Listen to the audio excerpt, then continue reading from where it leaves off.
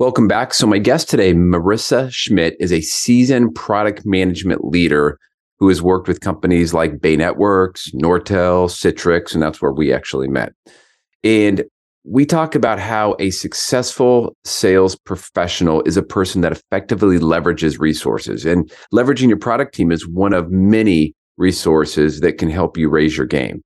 So Marissa shares examples of what she has seen from top reps, some of their behaviors, their habits. In fact, she worked closely with one of my earlier guests, Klaus Strand, who was back-to-back a number one rep. So you can go back to episode 2 to hear that original interview. Enjoy the show.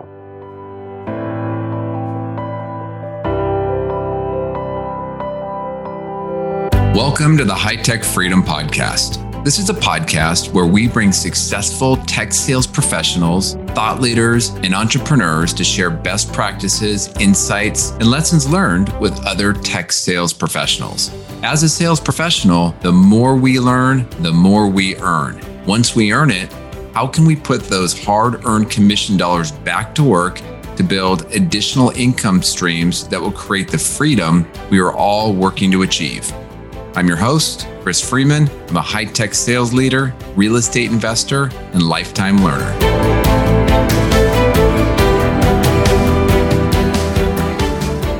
Well, Marissa, welcome to the High Tech Freedom Podcast. How are you doing today? I'm good. How are you doing? Oh, I am excited.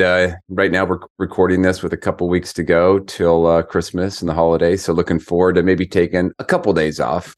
Only a couple of days? Well, sales team can't afford to take a couple of days off at the end of the year. That's true. That's true. Why? This is the first time in like a really long time where I'm working for a company where our fiscal year is not the end of the calendar year. And it is, I mean, it's still end of quarter. That hasn't changed, but it makes a big difference in the mindset of how you feel during the holidays. Dad's maybe relaxed by like 10%. Oh, that's good. Yeah.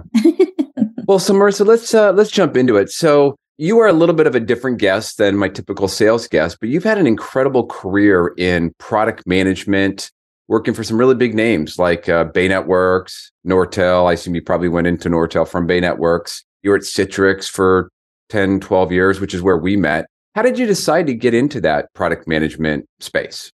Oh, good question. First, I got into the technology as an engineering major, and I had a curiosity in computers, and the networking course was like the best for me. I love learning about the protocols and how computers talk to each other. Then I realized as an engineer that we get our guidance from product managers. So I'm like, okay, I want to be a product manager. So I got my master's, and because you really need to have a business acumen and focusing in both the networking part as well as the business part, and that's what got me into product management roles. And it's been the most exciting thing because I get to talk to customers globally. I've been in 35 countries. Wow. Spoken to 25 of those countries. And really highlight what are the capabilities we have, the market trends, and so forth. And I've understood all the different segments of the market. We even created a new market in a country that didn't even exist. Didn't even know how to spell Citrix at that time, and that was the South Korea market. So it's an exciting thing where you can make a huge impact. Oh, absolutely. Absolutely.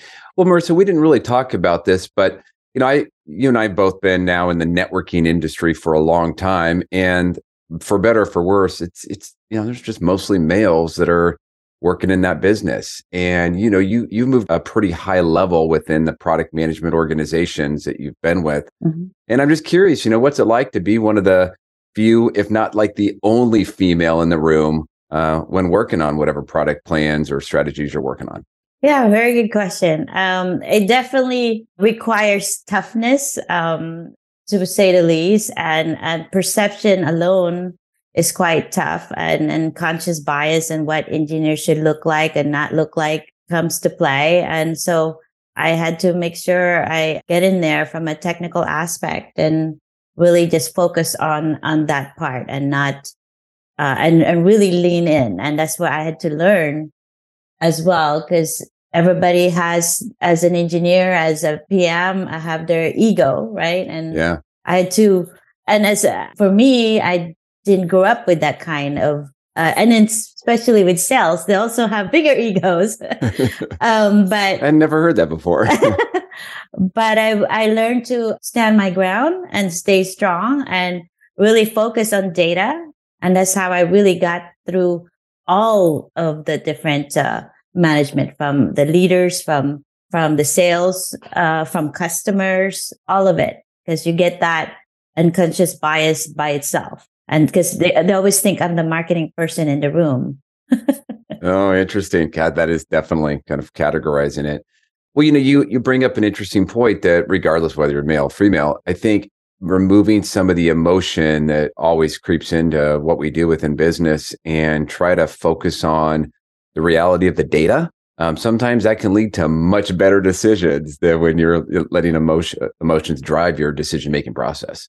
Right. Yes, absolutely. So I focus a lot on data. Like when I built the team from scratch and making sure that we are taking all the RFEs, requests for enhancement from the field, is based on data. Yeah. Based on the business case, as well as the needs in the market in every region, and making sure we have data behind it. And we have telemetry dashboard that we look to see how much is that feature is being used in all different areas. And is that really in the hyperscaler or in the enterprise customers? And we create that dashboard to make sure that it's based on, when we're making the decisions, based on that data. Well, so you mentioned RFE, so request for enhancement. So you work directly with many customers, obviously, but also salespeople will engage you quite a bit. Yes. And I imagine if you had $1 for every feature request that a salesperson said, "Hey, Marissa, if we have this feature, we can win the deal." I'm sure if you had done every single one of those and had $1 for every one, you'd probably be loaded at this point. You may not be working, right? Yeah, I would be retired and golfing in all different places by now.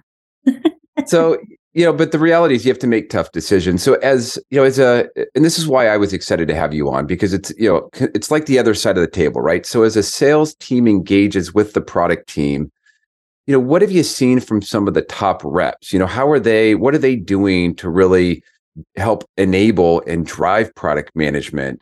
Yeah, very good question. Actually, you had some of the guest speakers in your podcast that are like the top sales rep that I had to work with through the years, right? And I work with many sales globally, and I can tell you that what the top sales rep, where they differentiate, are three things. Really, they know how to engage and leverage product management when they need for roadmaps, etc. Even when not needed for roadmap, is for relationship building, whether at a sports game or just doing lunches or flying to Seattle just to meet and greet.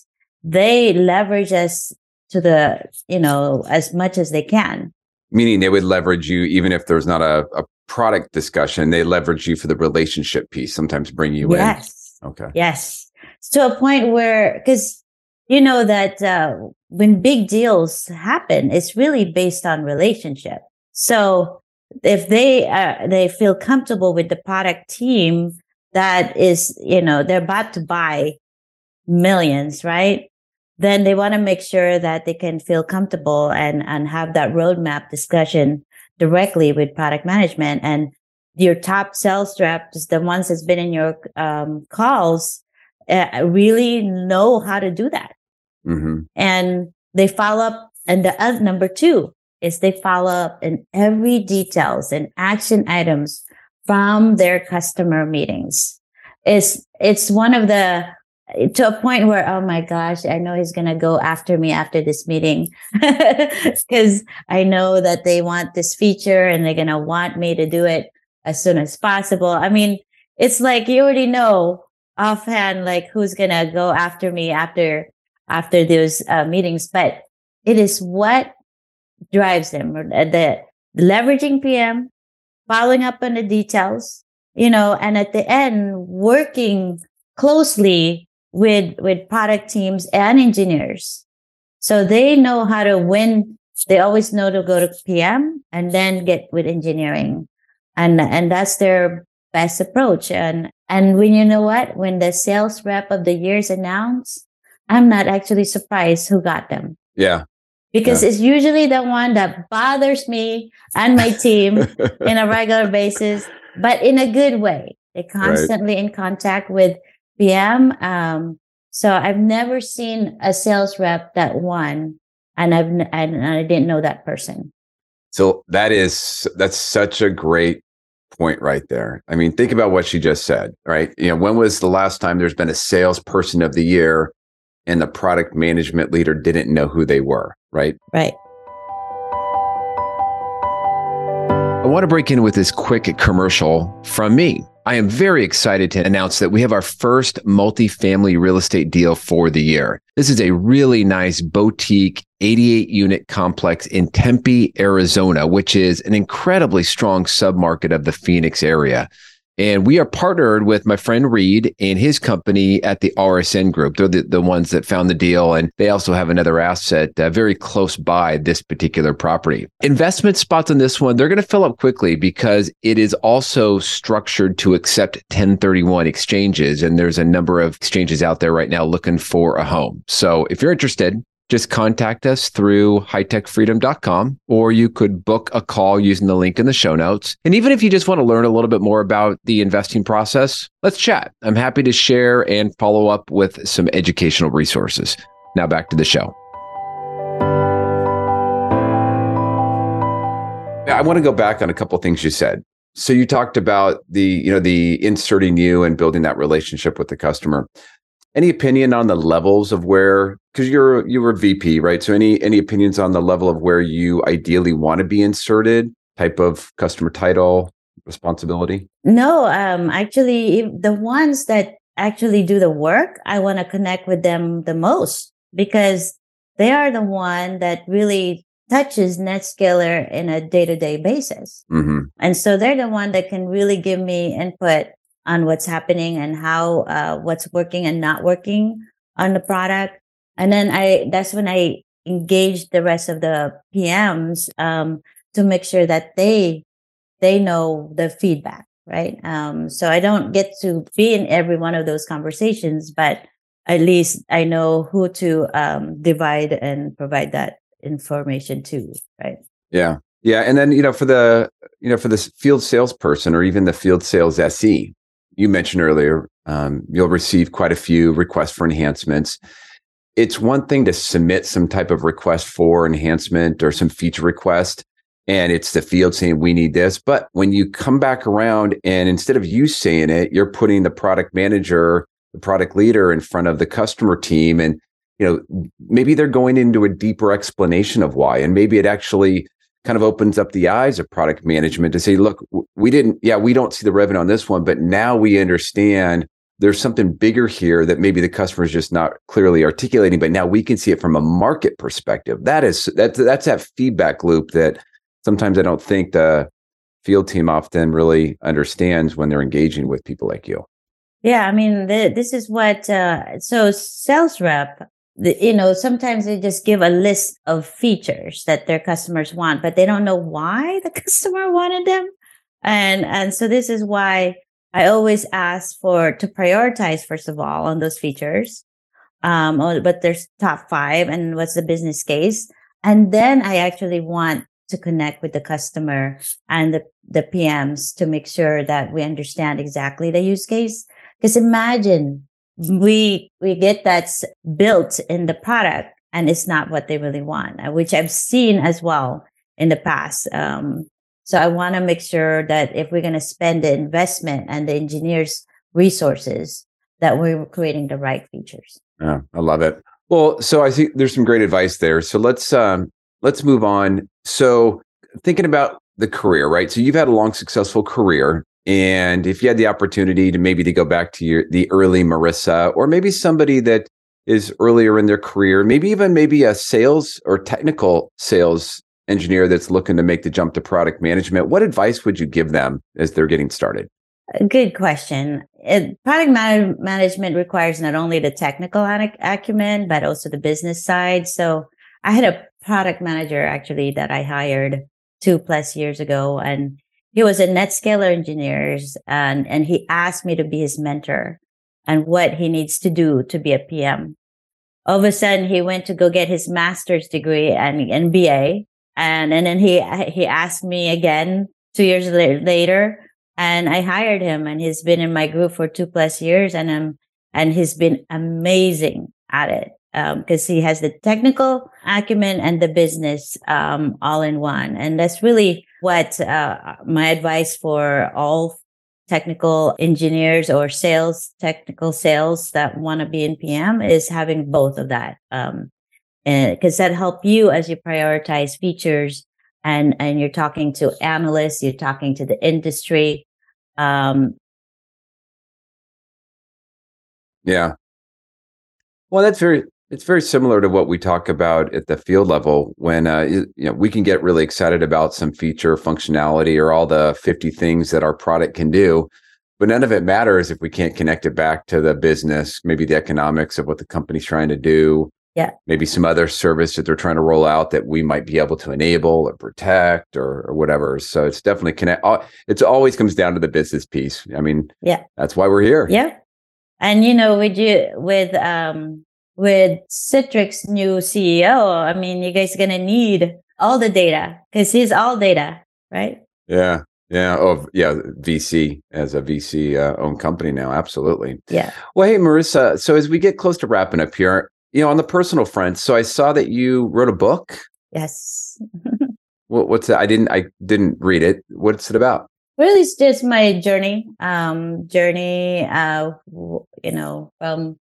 Philippines to Silicon Valley, and a lot of people wanted to know how that happened, and so it was partly was for my mother to showcase how her resilience as a mom, taking me from Philippines to here and so forth, and then it became a woman in tech, and so then it's just a chapter about my life, but it became very focused on how I got to Silicon Valley. Then the TEDx Youth Organization found that chapter, or through coworkers, I think. So then I was recommended to be a speaker for their theme of being a catalyst for their next generation.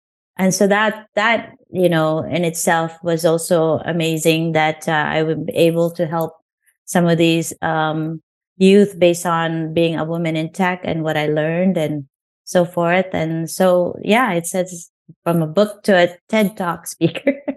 No, that's so awesome. It's it's exciting. So my daughter, she's very into kind of more the math and the sciences side of her education. I think she just does better when it's a black and white answer versus some maybe esoteric idea. And so I'm kind of nudging her, like, hey, IT's pretty cool, but we'll see where she goes with that. But it's I think when you can capture some of those younger audiences, get their attention, kind of open up their eyes. There is a gentleman here in Oregon. He's worked for Intel for a really long name. His name is Pradeep, but he'd been leading the charge on whenever they did the annual day of coding or annual month of coding. He would get together a bunch of people within the networking and IT space, and we would all go out to the different high schools or even middle schools and really just present on why IT is cool and kind of show them that all of the things that you could do that you don't know exist and how they impact some of the things that they do day to day. So like translating it back to, hey, you play video games today, but look at all the cool jobs and all the cool things you could be doing that are tied to that video game. And it was such a cool initiative that he was really, and I think he's still doing it. I haven't talked to him in a while, but it was such a great way to give back and just expose that younger generation to some of the opportunities that are out there that if you don't know, you're not going to chase it. In fact, I just heard a quote today that without a plan, every road will get you there. Yeah. Yeah. And this is why we do that, right? As part of that TEDx talk is making sure that we can give back to the community and help shape the next generation. That's important to me. So thank you. I love it. Well, last question for you. So what does freedom look like to you? Freedom. That's a good one too. I guess being able to do whatever we want without worrying about money, without having to just take a job just because you need to have something on the table, but to be able to take a job that is more meaningful to you and not worry about money. Yeah, I love it. If somebody would like to reach out to you, what's the best way to connect up? Well, I also have LinkedIn, and that has all the information, and they can reach out, connect, and actually, I'll send you the TED Talk link once it's available, and that can be part of your podcast details too. So yeah, please do, and send the book link to the book, or the link or the book title. We'll put that in the show notes with your LinkedIn ID. Yeah, perfect. Well, Marissa, really nice catching up. Thanks for your time today. Thank you. It was great. You're welcome. Thank you. Thanks again for joining us today. To get more sales and real estate tips, you can subscribe to our newsletter at hightechfreedom.com. You can also join our private Facebook and LinkedIn group that is exclusively for sales professionals. If you found a nugget of good information in the podcast, please subscribe, give us a positive rating, and write a review. If there is a topic that you would like us to cover in the future, please send us a note through our website at hightechfreedom.com. Until next week, make this your best week ever.